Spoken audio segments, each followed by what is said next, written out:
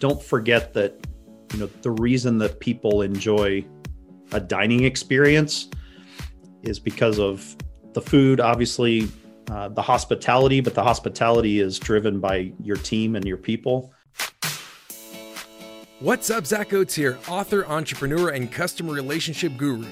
Welcome to Give an Ovation, growth strategies for restaurants and retailers, where we find industry leaders to share their secrets to grow your business. This podcast is sponsored by Ovation, the actionable guest feedback tool that works on or off premise and is easy, real-time, and actually drives revenue. Learn more at ovationup.com.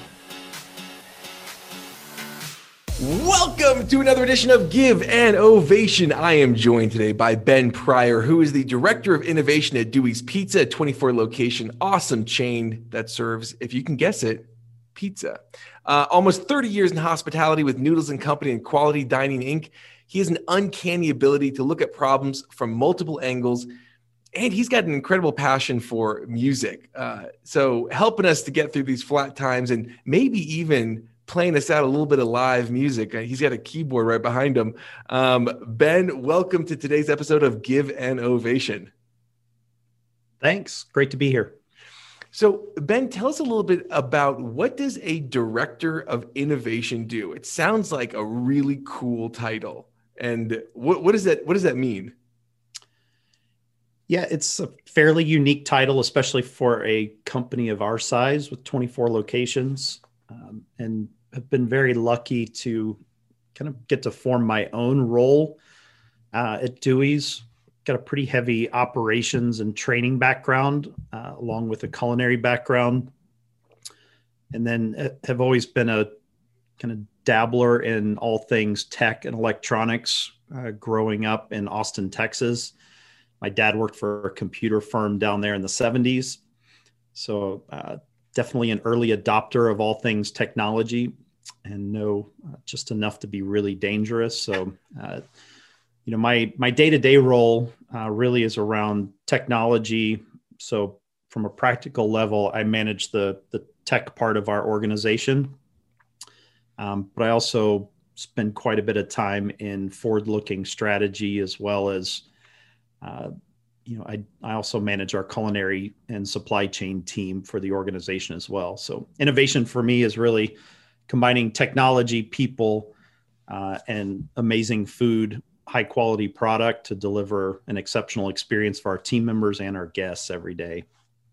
Yeah. And speaking of that experience, that guest experience for both your people and your guests has changed significantly. I mean, what have been some of the biggest movements over the last year for you guys? Yeah, it's really interesting because in some ways, I feel like at Dewey's, it hasn't really changed that much. I think the way that I viewed this last year and all the craziness that came with it is kind of an amplifier, to use a musical term. Mm-hmm. What was already there was just significantly amplified. So if that was something great, meaning guest experience, team member experience, culture within a restaurant organization, the pandemic and all the iteration, fast fail, digital transformation, all the buzzwords that have been thrown around this last year. Pivoting, I think, is probably the most common one. Yeah. We're all sick of that one. Yeah. There's a few I'm trying really hard not to mention because I'm really tired of them. I'm sure, as most people are. But it's been really interesting to kind of think about if an organization was already really strong at something, even though times have changed, government regulation has changed, guest expectation and team member expectations of what that experience is, I don't think have changed. So while I would argue that everybody's probably been a little more forgiving and patient,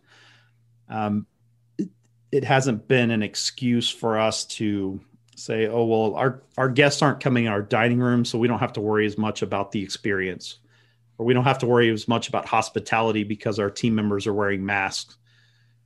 So we've been really focused on, how do we continue to deliver a great experience, great product, and hospitality, even behind a mask in our parking lot, Um, and it's definitely been our focus. So we were fortunate in that we hadn't really been 100% reliant on dine-in. We'd been about 35 to 40% carry out as an organization for the last 2 or 3 years. And what about delivery?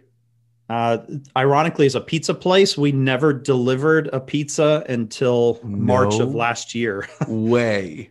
uh, Are you serious? How do you yeah, survive as a pizza place without delivering?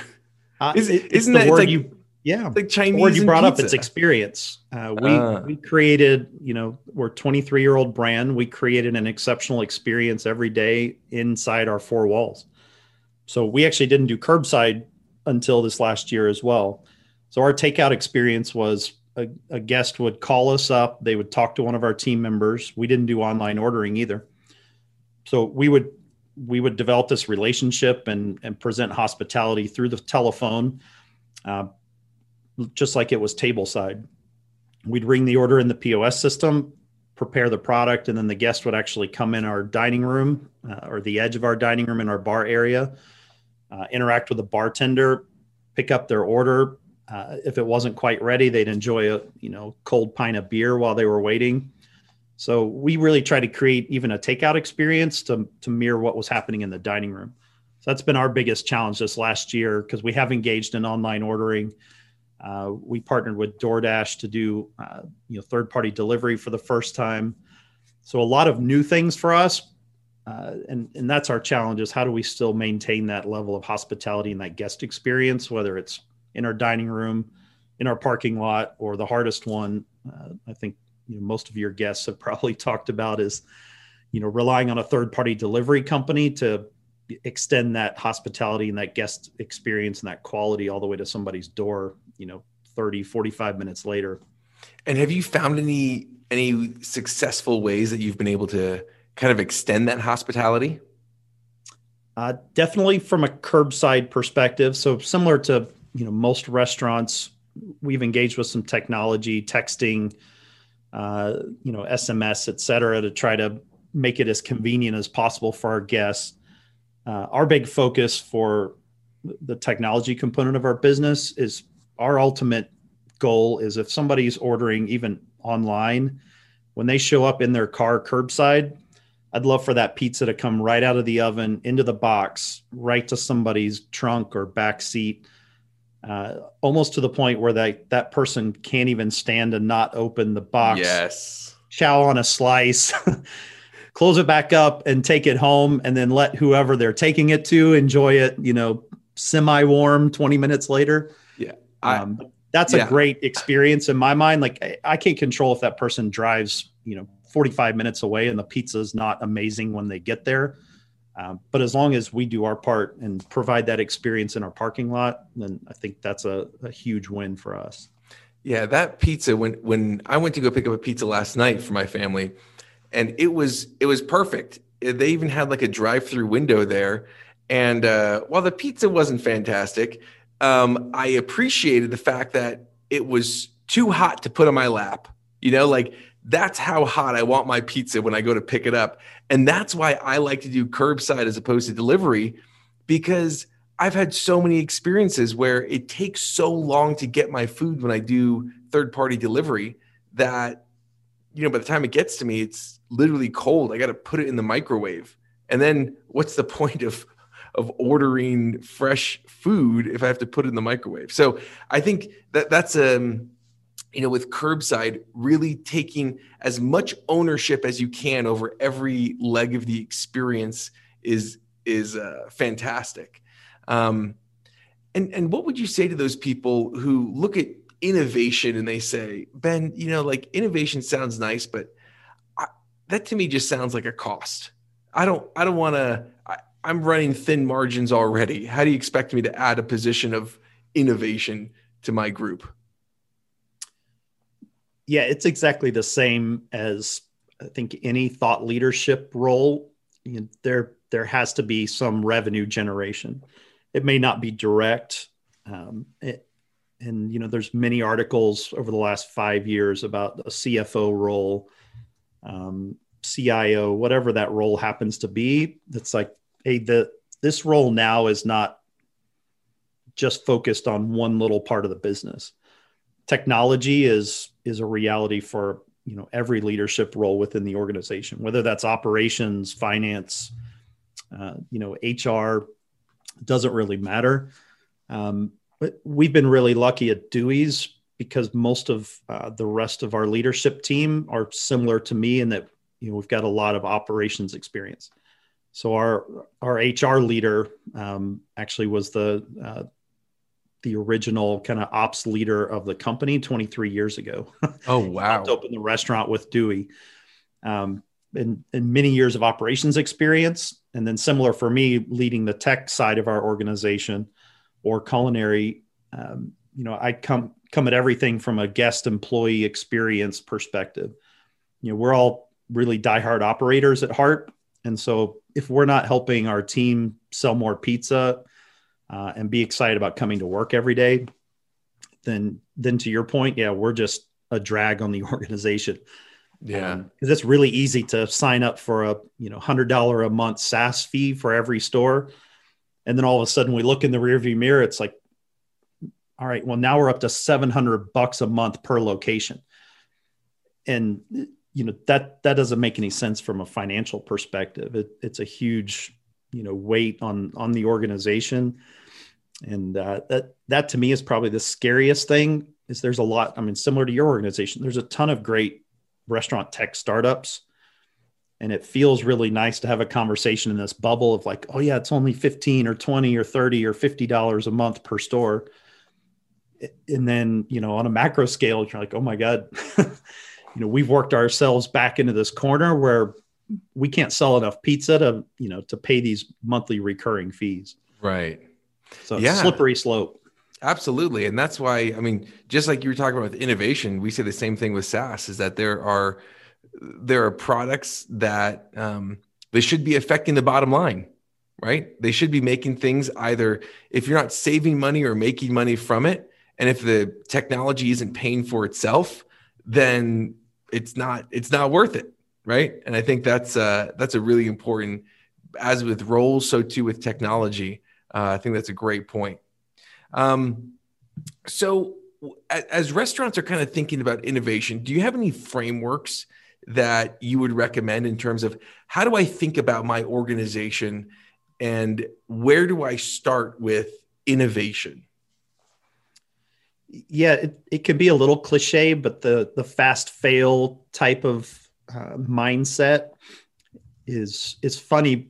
I mentioned our passion around restaurant operations, and that's a big hurdle to overcome because in general, most of the restaurant companies that I look up to across the country, I look up to them because they're fantastic, consistent operators. Feels like 100 years ago, I was a server at a Houston's restaurant, Hillstone Group there in Arizona, which I would consider to be, top tier operating company.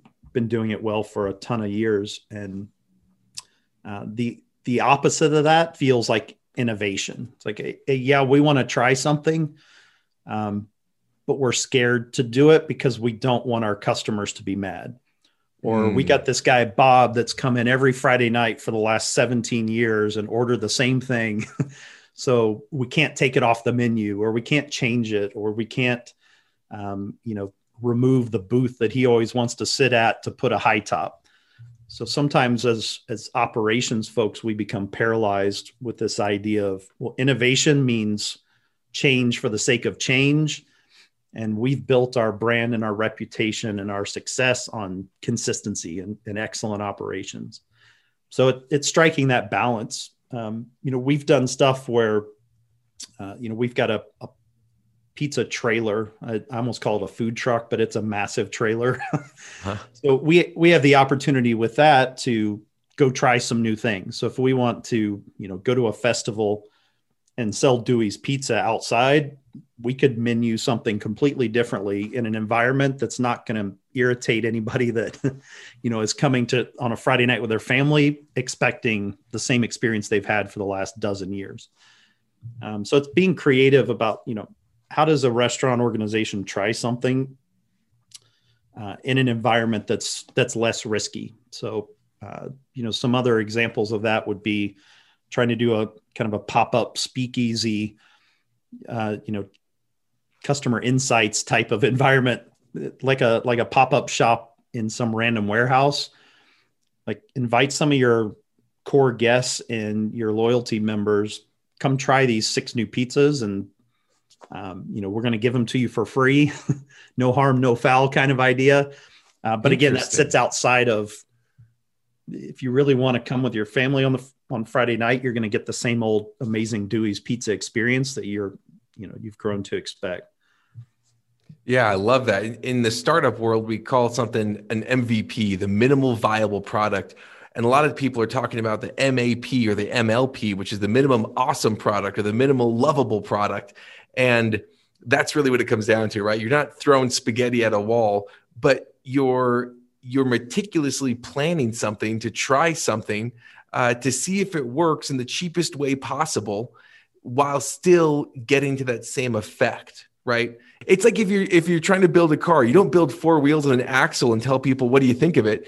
You build a skateboard and you think, hey, can this get you somewhere faster? Then a bicycle, then a motorcycle, then a car, right? Like you have this progression where there's benefit along the way. That way you can test the theory, the hypothesis. And I think that's a great way to think about innovation. Awesome framework. Ben, what would be your last piece of advice to restaurant owners, operators out there?